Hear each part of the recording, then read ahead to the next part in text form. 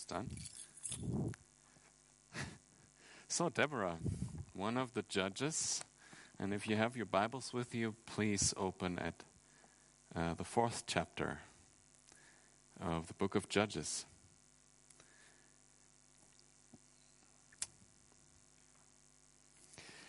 So, Deborah was a prophetess and a leader in Israel. God used her to deliver his people from a huge enemy with a huge army, with advanced weaponry, and just by faith and by his word.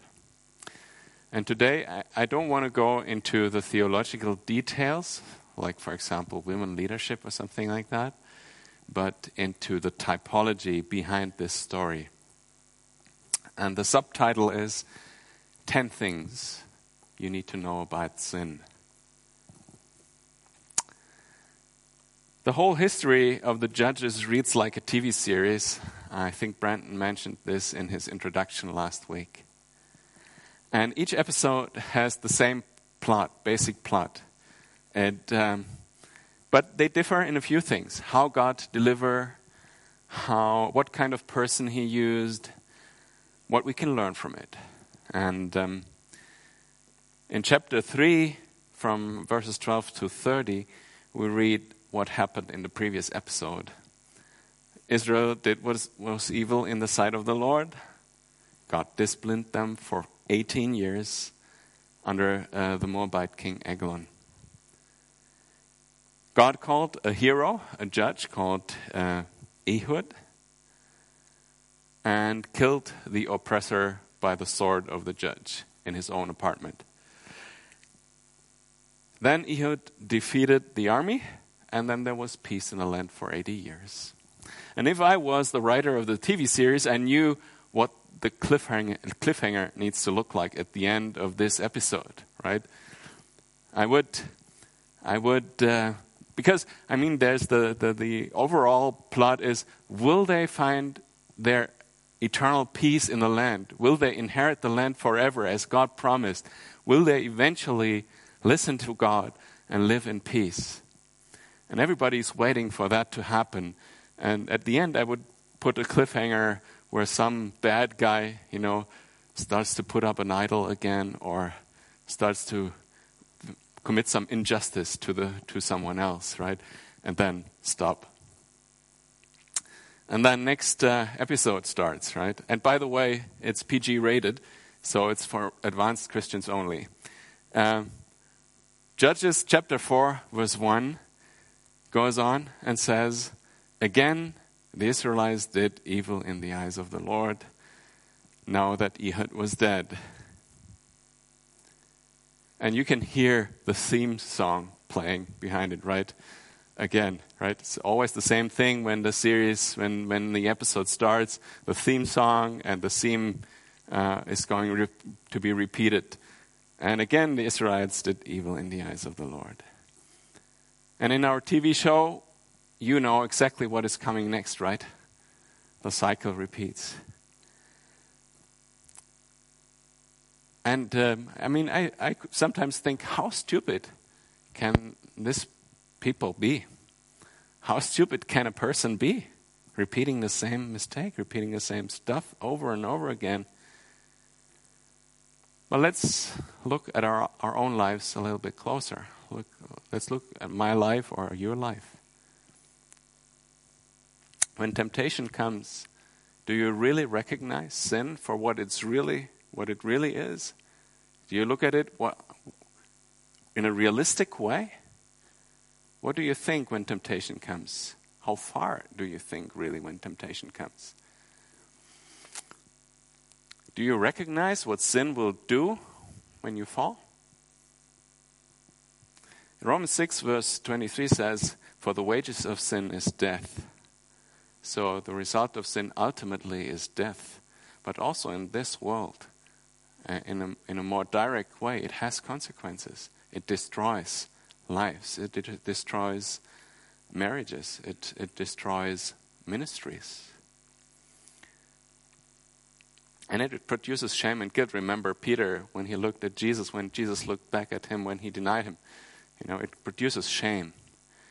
Sin has huge consequences. And so that's already the first thing we can learn from the first verse. Look at sin for what it really is. It is destructive. And it is deadly. And even though you know it theoretically, you need to put this to practice. When temptation comes, you need to look at sin for what it really is. It's not that small thing that you can do again and have grace again.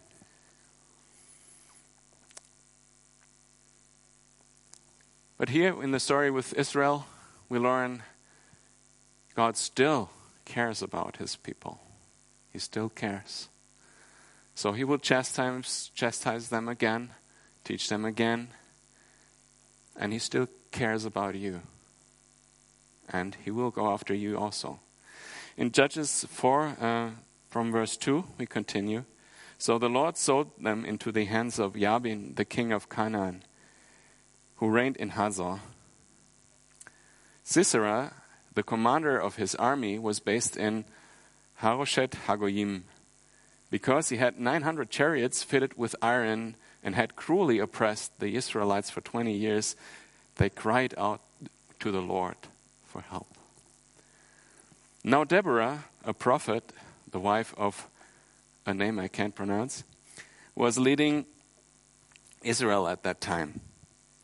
She held court under the palm of Deborah between Ramah and Bethel in the hill country of Ephraim. And the Israelites went up to her to have their disputes decided. So here we get introduced to the people involved.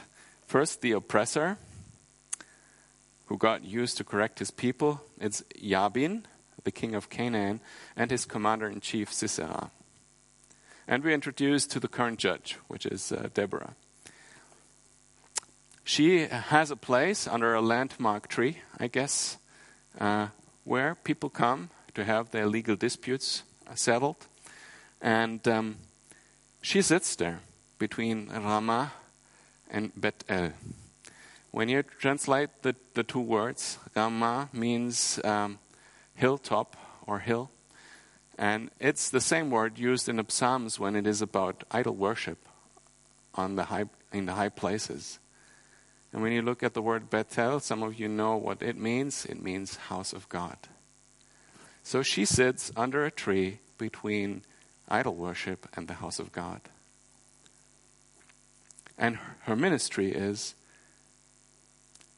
to point people to God, into the presence of God, to repentance, actually.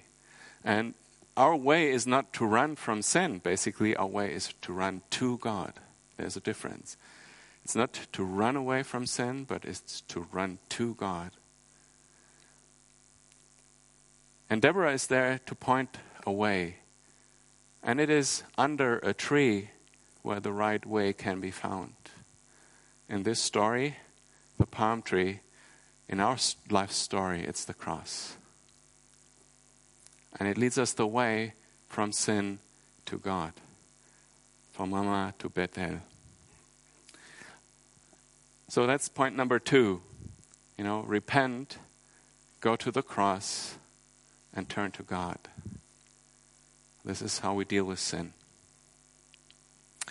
Living in Israel was difficult in these times under the chastisements of God. In chapter 5, we find a description in the Song of Deborah where she says, in the days of Shamgar, son of Anat, in the days of Yael, the highways were abandoned. Travelers took the winding paths.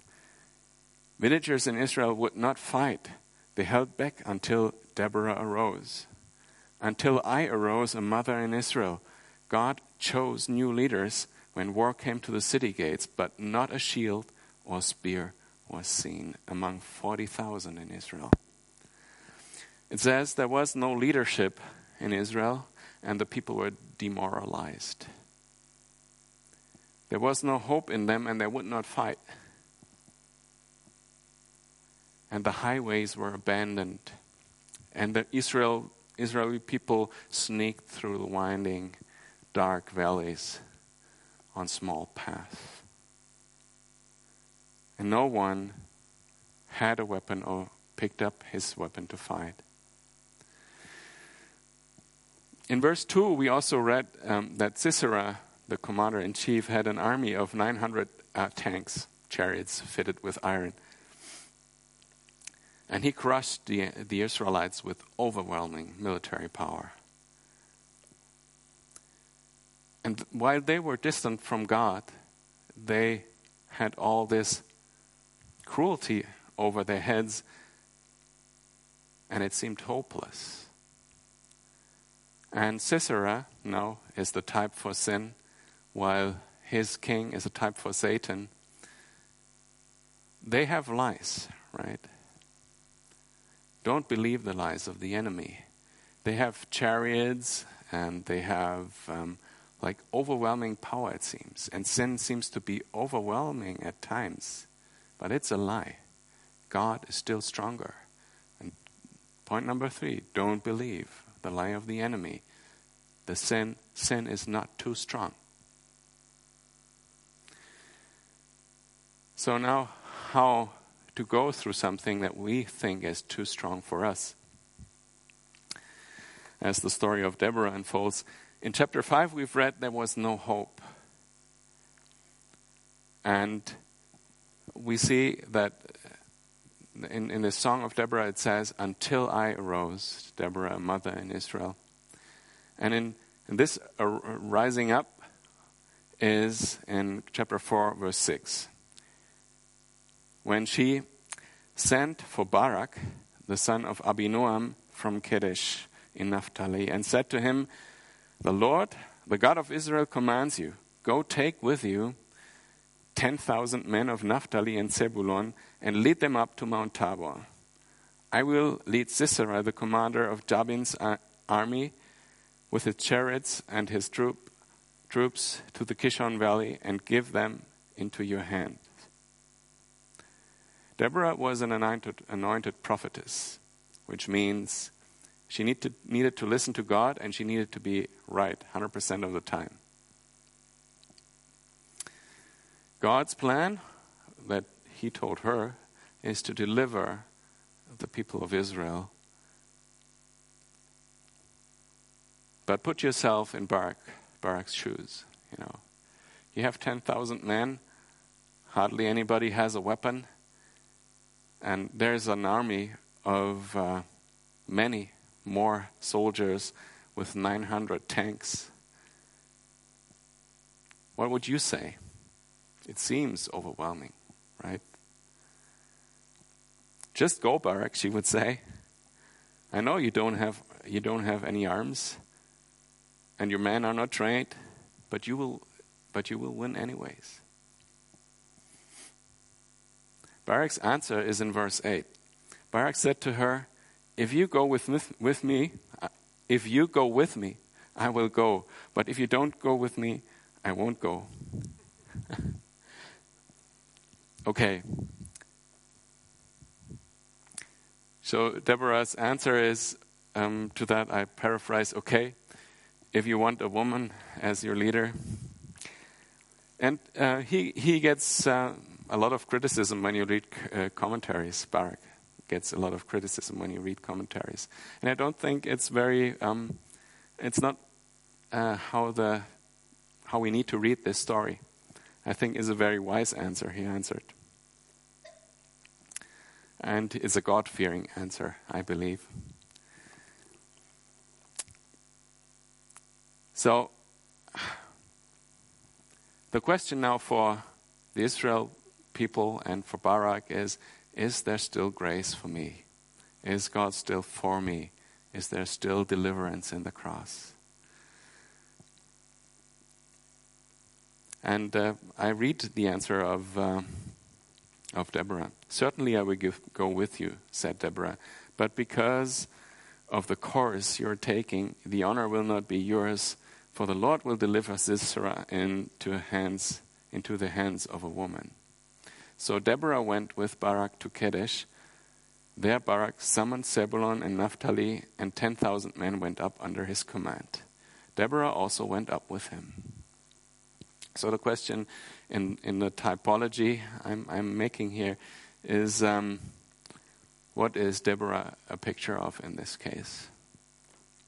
Who will go with you through the trial? The answer is obvious. Jesus himself, through his Holy Spirit, with his Holy Spirit. He will walk with you. So your task is, point number 4, to walk with God through the trial.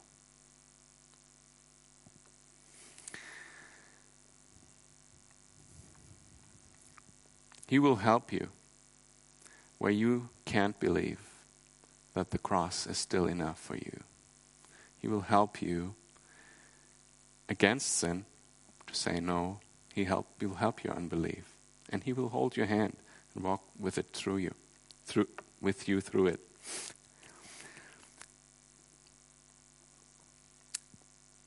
So next step, when we're almost through the trial, when we made it that far, there is the next danger waiting for us. And in this story also, the next danger is waiting.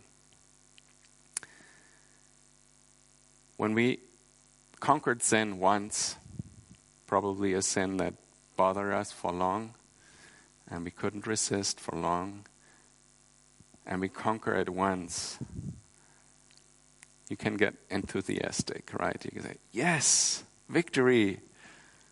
And the next step is really dangerous. You can get proud. And that's what couldn't happen to Barak, because he was not the one leading the whole effort, and he was not the one who killed Sisera, really, as we read later. So in Ephesians chapter 5, verse 8, it says, "For by grace you have been saved through faith, and that is not of yourselves. It is the gift of God, not of works, lest anyone should boast."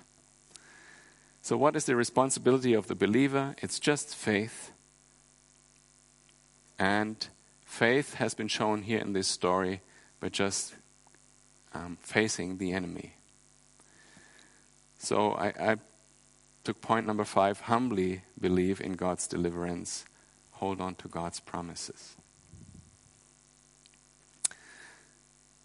So we continue in verse 12 in Judges 4. When they told Sisera that Barak the son of Abinoam had gone up to Mount Tabor, Sisera summoned from Hashoret Hagoyim to the Kishon River all his men and his 900 chariots fitted with iron. So now we're shortly before the confrontation. Barak was willing to fight. The enemy goes into the offensive with his intimidating armory. Last chance to give up. Would it not be much easier to give up now? Would it really make a difference if I sinned again? God will forgive me anyways. And doesn't Romans 6:1 say, "What shall we say then? Shall we go on sinning so that grace may increase? By no means. We are those who have died to sin. How can we live in it for any longer?" Remember point 1. Sin is always, even if it's the 101st time you fall in the same sin, is always destructive. Always. That was point number 1. And also remember point number 5.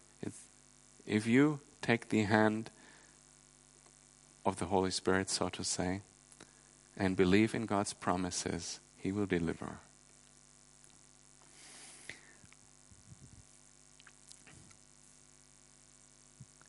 The way how God gave victory is very significant in this story. Let's read verses 14 to 17. And then Deborah said to Barak, "Go. This is the day the Lord has given Sisera into your hands. Has not the Lord gone ahead of you?" So Barak went down Mount Tabor with 10,000 men following him. At Barak's advance, the Lord routed Sisera and all his chariots and army by the sword. And Sisera got down from his chariot and fled on foot. Barak pursued the chariots and army as far as Hashoret Hagoyim, and all Sisera's troops fell by the sword. Not a man was left. Sisera, meanwhile, fled on foot to the tent of Jael, the wife of Heber the Kenite, because there was an alliance between Jabin, king of Hazor, and the family of Heber the Kenite. The real enemy is not Sisera. It's the king of the Kenites. As I said, a type of Satan in this story. He has the weapons, right? Satan has weapons, lies and manipulations and smoke screens. And the weapons of Sisera were the chariots made of iron. And Satan has his weapons also. But someone needs to ride the chariots, right? And this, in this story, when we take it over into our lives and how we have to deal with sin, this is our own flesh that rides the lies of the enemy with our pride, our greed, our lust, right? Now let's look how God gave the victory. He sent a flood from the Kishon Valley. He let it rain in the mountains, and the Kishon River flooded, and the area got all swampy, so the chariots got stuck. And so God himself disarmed the lies of the enemy.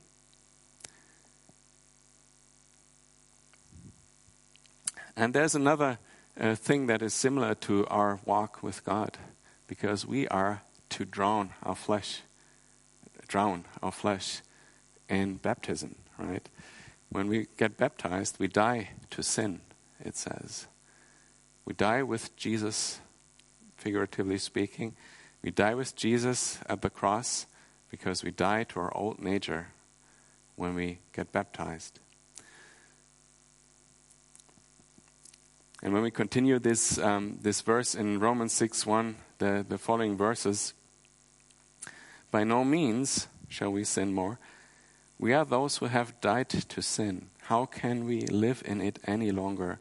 Or don't you know that all of us who were baptized into Jesus Christ were baptized into his death? We were therefore buried with him through baptism into death, in order that, just as Christ was raised from the dead through the glory of the Father, we too may live in a new life. That we too may live a new life. So with Christ we are dead to sin. The flesh is drowned, as the army of Sisera. God won the battle for Barak. Sin has no power because we have died with Christ. And the Israelites went after the army soldiers like 30 miles or something, and through the whole valley there. Actually, the same valley that is mentioned in Revelation later. And we are to chase sin every day. And that's what the Bible means when it says, take up your cross daily. We are to kill our fleshly desires daily. We have to take up our cross daily. So that's point number 6. On the cross, victory was won. Take up your cross daily.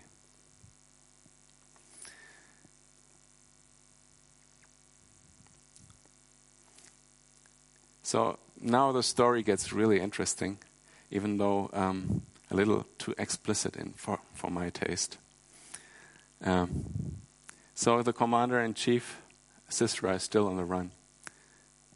The army was already defeated. Sisera was on the run. And he went to the tent of Jael, as we read earlier. And from verse 18 we read, Jael went out to meet Sisera and said to him, "Come, my lord, come right in. Don't be afraid." So he entered her tent, and she covered him with a blanket. "I'm thirsty," he said. "Please give me some water." She opened a skin of milk, gave him a drink, and covered him up. "Stand in the doorway of the tent," he told her. "If someone comes by and asks you, 'Is anyone there?' you say, 'No.'"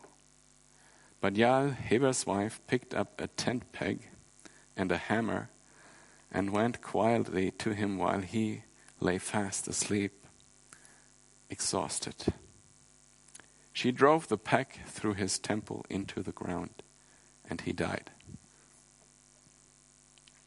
Just then Barak came by in pursuit of Sisera, and Jael went out to meet him. "Come," she said, "I will show you the man you are looking for." So he went in with her, and there lay Sisera with the tent peg through his temple, dead. On that day, God subdued Jabin, king of Canaan, before the Israelites. So point number 7, nail sin. And it already has been nailed to the cross, but you have to bring it there, right? Nail sin. Proactively kill sin. Romans 13:14 says, "Do not provide for the flesh." It's a verse that spoke to me early when I became a Christian very strongly. Do not provide for the flesh. And this can be very practically, right? It can mean remove everything from your apartment that causes you to sin. Everything. I know a guy who doesn't have internet at all because he can't deal with it. When I stopped smoking, also, I had to quit coffee. So I had to take away coffee. Even coffee itself is not a sin. But in order to smoke, I needed to quit coffee also, because it cost me to smoke. Or flee situations that bring you into the flesh mode, right? Nail sin, wherever it is in your life. Jabin, the king of Canaan, is still in reign. His army has been defeated. His commander-in-chief is dead, but he is still there. And remember, Jabin, the king behind the whole chastisement, he is the type of Satan in our story. Even though sin has lost its power at the cross, Satan is still there, and he still tries.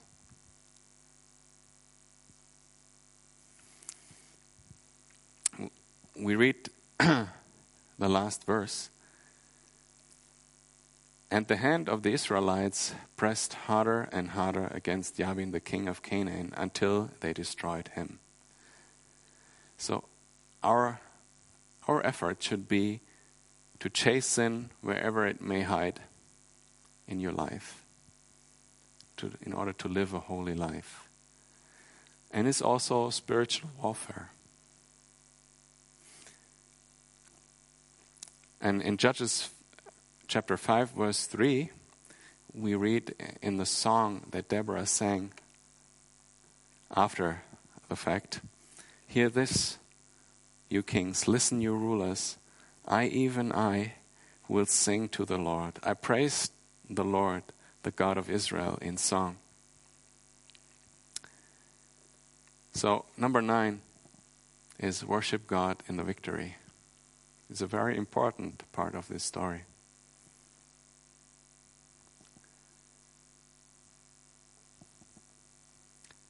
And then, point number 10, the final victory. The season finale is yet to come. The victory over Satan will come. No, Jesus will have the ultimate victory over Satan. That's the point number 10. Eventually, when Jesus comes back, the final battle, the battle of Armageddon, is the same valley that this story takes place in. The final battle, he will lose also. And Jesus will win, and we'll be free. So, when you're here tonight and you've just experienced victory over sin, remember my cliffhanger question. Will you be smart enough to continue like this? Humble, walk with God in the victory of Jesus. Then you're free. If you're currently under chastisement, sometimes life feels that way, right? Grace is so much stronger. God still cares.